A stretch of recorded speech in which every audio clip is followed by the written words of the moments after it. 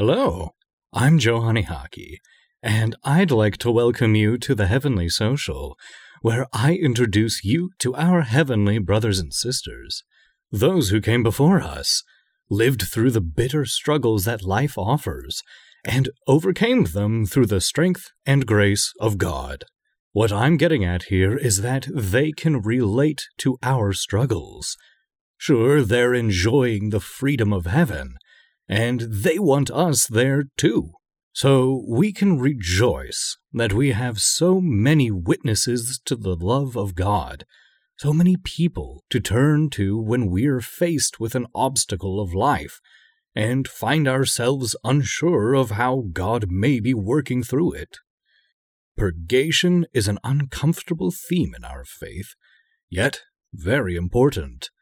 Today, I'd like to introduce you to a saint who encountered many years of difficulty and helped us understand purgatory. She happened to even help me better understand the Trinity.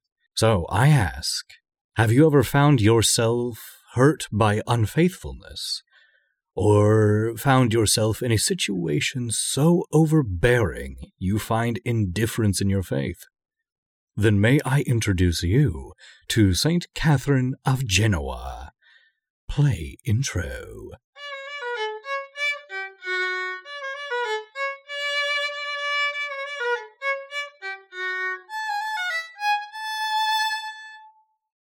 Some of Saint Catherine's patronages are those that you wish never needed to be. But we can be thankful that for those who do encounter these struggles, there are saints in heaven who can sympathize and lend their supporting hands. She is the patroness of brides, childless people, those in difficult marriages, those who are ridiculed for their piety, and those people who are victims of adultery and unfaithfulness. She was beatified on April 6th of 1675 by Pope Clement X, canonized on June 16th, 1737 by Pope Clement XII, and her feast day finds itself on September 15th. With these little facts now out of the way, I'm sure you are ready to hear her story. Catherine was born in 1447, in the city of, you guessed it, Genoa, which, fun fact, happens to be the city that Christopher Columbus was born. So, there you go. Catherine was the youngest of 5, and was born to a very prominent family, the Fieschi family. Yes, I definitely pronounced that right.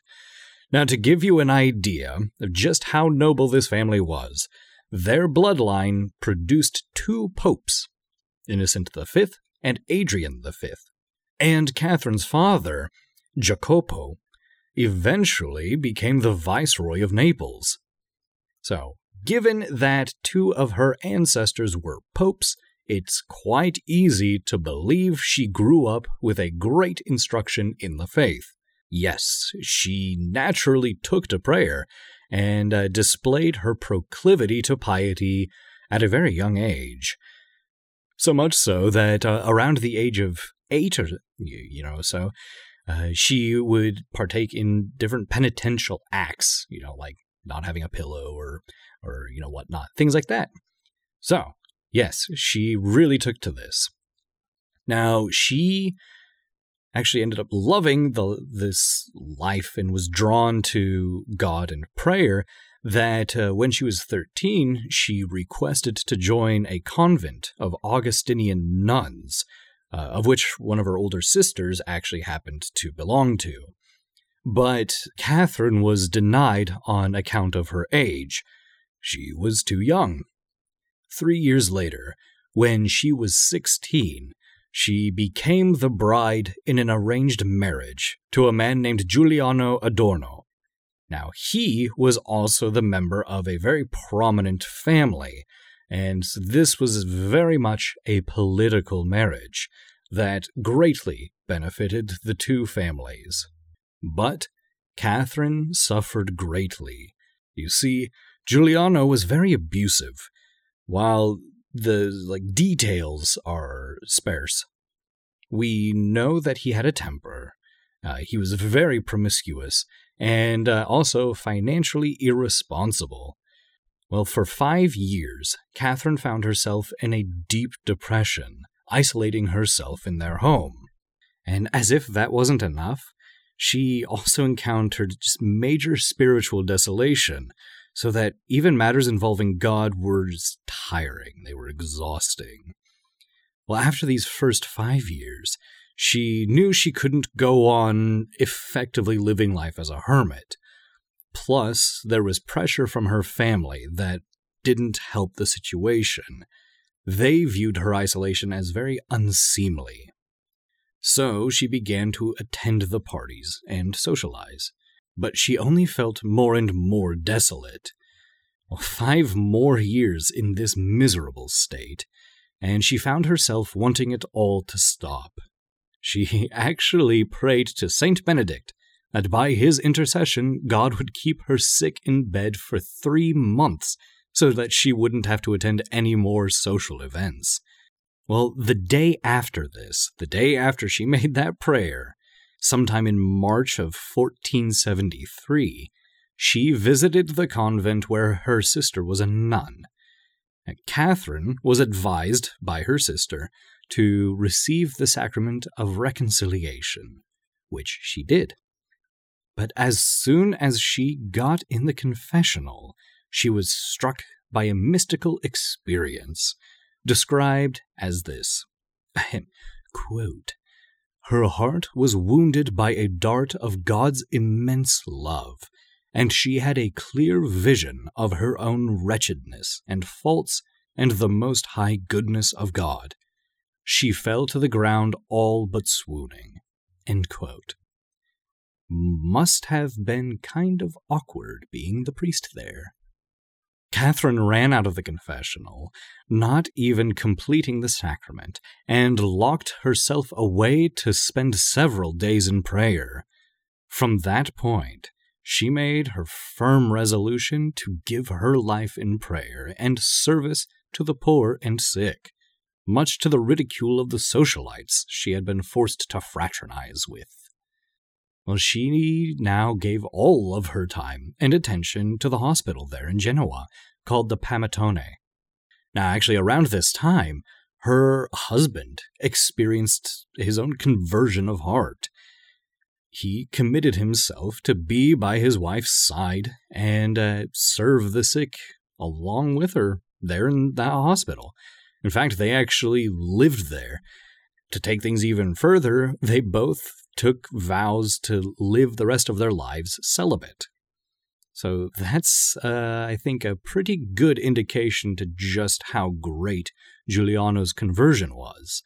And also highlights, one, the power of Catherine's prayers, but also her capacity for forgiveness. Now, these two served the Purgatory. And just remember that hospitals were very different places back then. They were effectively places for people to die. That might be a little bit of an exaggeration, but maybe not. There weren't exactly like nursing staff like there are today. So it was up to your friends and family to take care of you. So if they wouldn't, you would be in serious trouble. And plus, health regulations weren't exactly a thing. Now, medieval peoples were way more hygienic than we modern folk tend to give them credit for. But still, hospitals were highly risky nonetheless. Anyways, she tended to these people who would have otherwise been abandoned, because she understood God's immense love for his creation, his people. She, through her mystical experiences in prayer, unified herself to God's love. In 1497, her husband Giuliano died, with his wife right there by his side. Catherine continued her work in the hospital, eventually becoming the treasurer and director, until she too passed away on September 15th of 1510. Her writings were collected by her spiritual director and published in 1551. Her spiritual insights, which include those found in her treatise on Purgatory, were actually enough that during the course of investigation into her sainthood, the Vatican saw it fit that those alone warranted her the title of Blessed. Which is pretty cool. And there's the story of Catherine of Genoa. Now, what I have learned from her is the value of resilience. She was in a horrible situation for 10 years. Her husband was abusive and unfaithful. She didn't belong among the socialites, even though she grew up amongst the upper classes. This left her with an immense emptiness.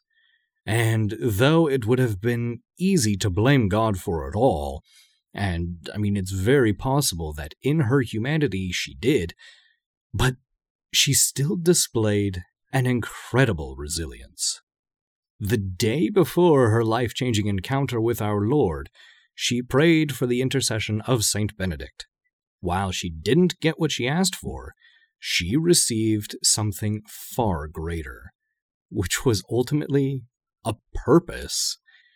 I think this goes to show the importance of turning to our saintly brethren when life is beating us down, and that when we ask for intercession, we should make big requests, and we mustn't be afraid to do so. After all, our God is that of infinite charity. When we dispose of ourselves completely to Him, we give Him the room to spoil us. And here is where we get into the strange yet beautiful paradoxes of our faith. Joy in suffering.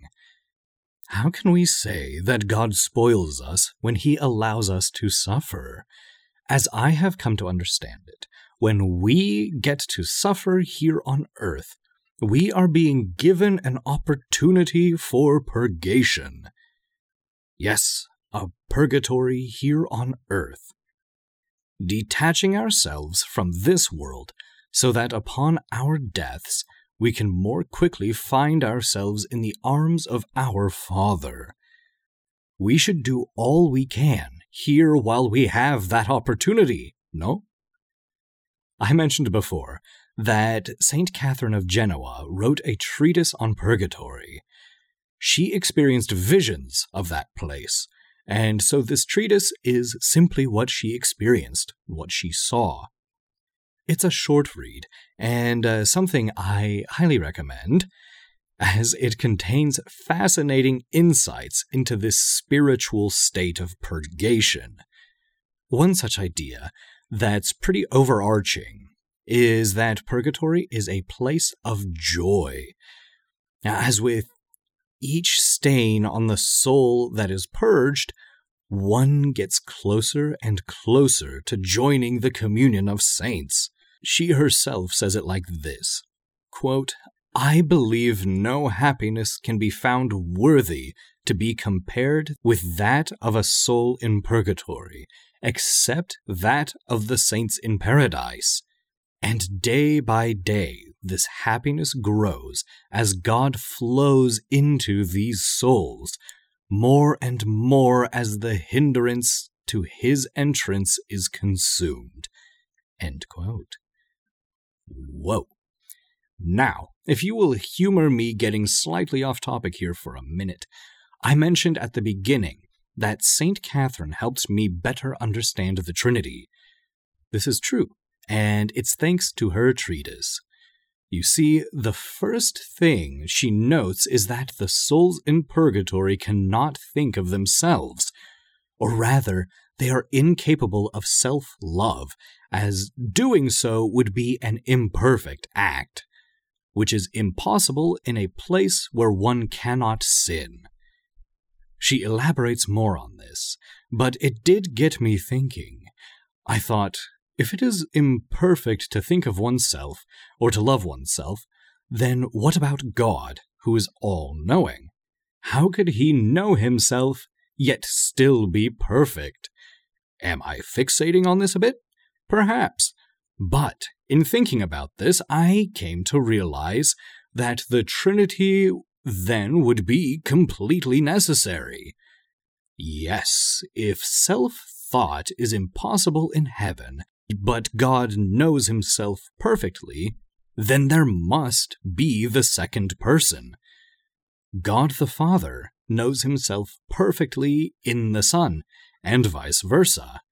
This love is so perfect and selfless that it begot the third person, the Holy Spirit. I feel like I'd heard this so much growing up in school, but it wasn't until understanding, thanks to St. Catherine, that if it were any other way, it would be imperfect, and therefore ungodly. Crazy. Right, so resilience! To combine my thoughts together, I would say we can become filled with a divine resilience when we allow ourselves to be filled with compassion for our brothers and sisters here in this world. In other words, when we stop thinking about ourselves. We've all been made with a divine love, created by a God who is always thinking of us and our well-being. If we dispose ourselves to that will, then nothing in this world can possibly tear us down. So, St. Catherine, pray for us. That does it for this episode. Remain resolute in the faith, and one day someone might just tell your story. Roll outro.